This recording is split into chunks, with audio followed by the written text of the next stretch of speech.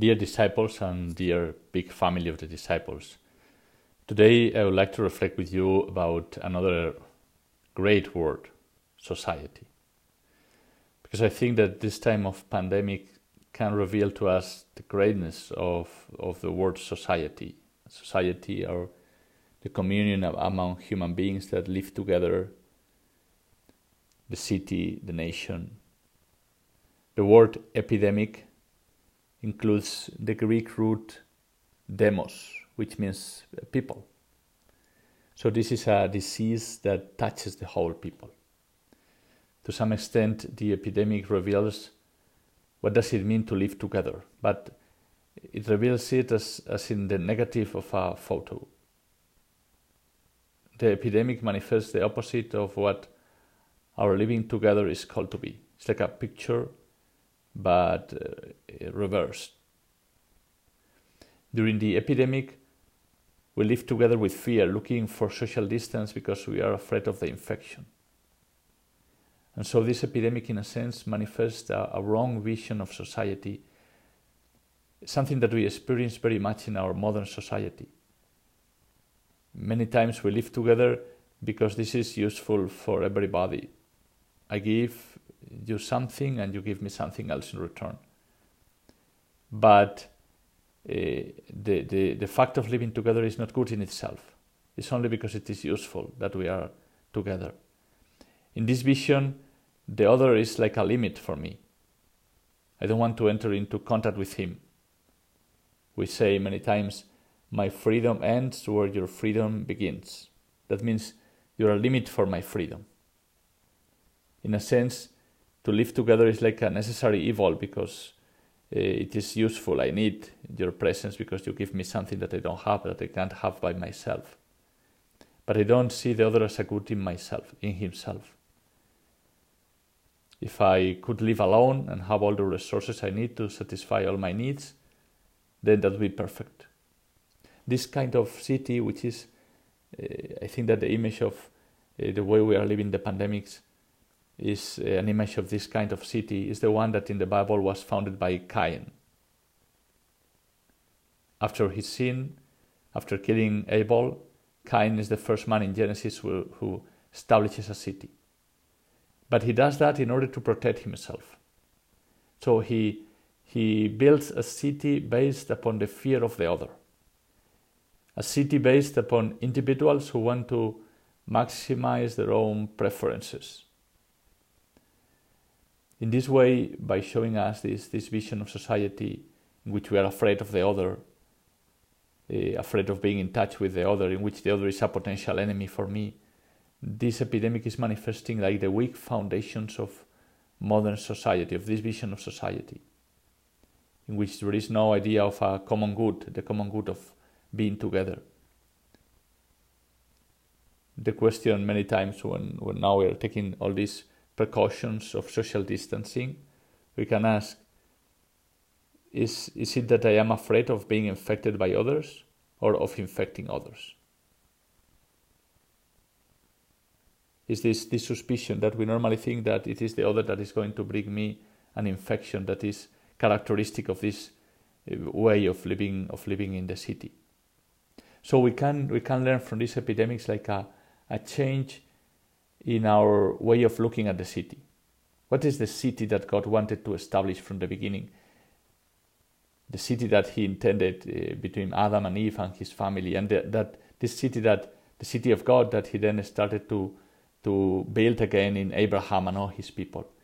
It's a city where the other is not a limitation, but it is a good, it is a richness, it is a blessing, it is more than a resource.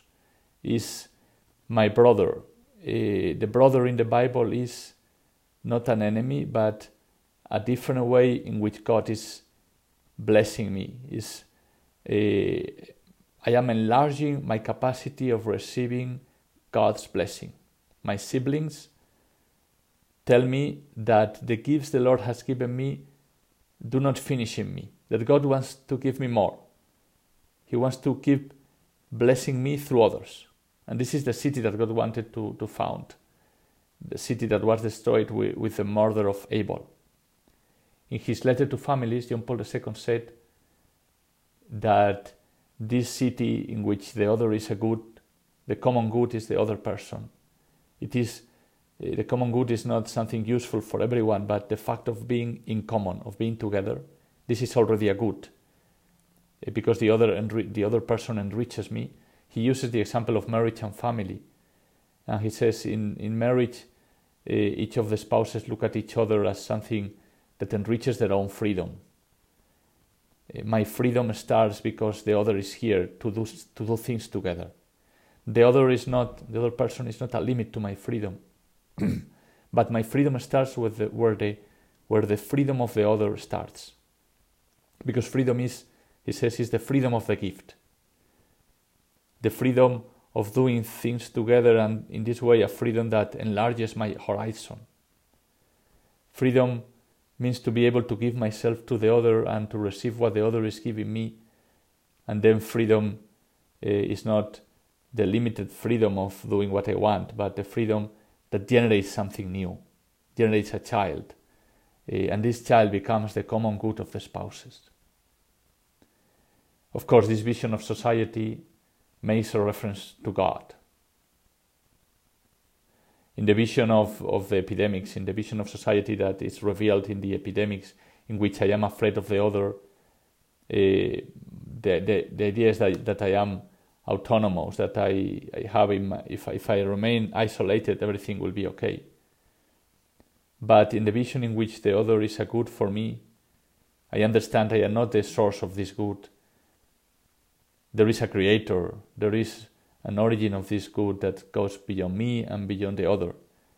And therefore we make reference to God.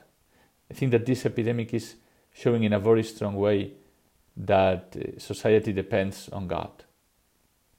King David in the Bible had to choose among three possible punishments offered by God: 3 years of famine, 3 weeks of war, or 3 days of pestilence. And he chose the pestilence because he said it is better to fall into the hands of the Lord than to fall into the hands of men. The rabbis interpreted this choice of David as something that showed his generosity and that he was really his repentance. He wanted to be a good king because he accepted this kind of evil that made him unequal to the people. As a king, he will not be protected from this evil. A king could be safe during the war or even the famine, but not before a plague, not before an epidemic, because the epidemics makes everyone equal. And in this way, David acknowledges that he and the whole people come from God, from the Creator, from the Father. And he expiates his sin. He learns how to be a king, and God will have mercy on him. To live together in this way means to recognize God, the one who has built a city for us. There is a text by Dante, the great Italian poet, when he arrives to paradise and he sees how men are happy, but they have different degrees of happiness in heaven. And he asks why it is that you are not envious of the other. Some of you are higher, some of you are lower. There is no envy here. And they say no, because here we are like mirrors. We receive the light from God.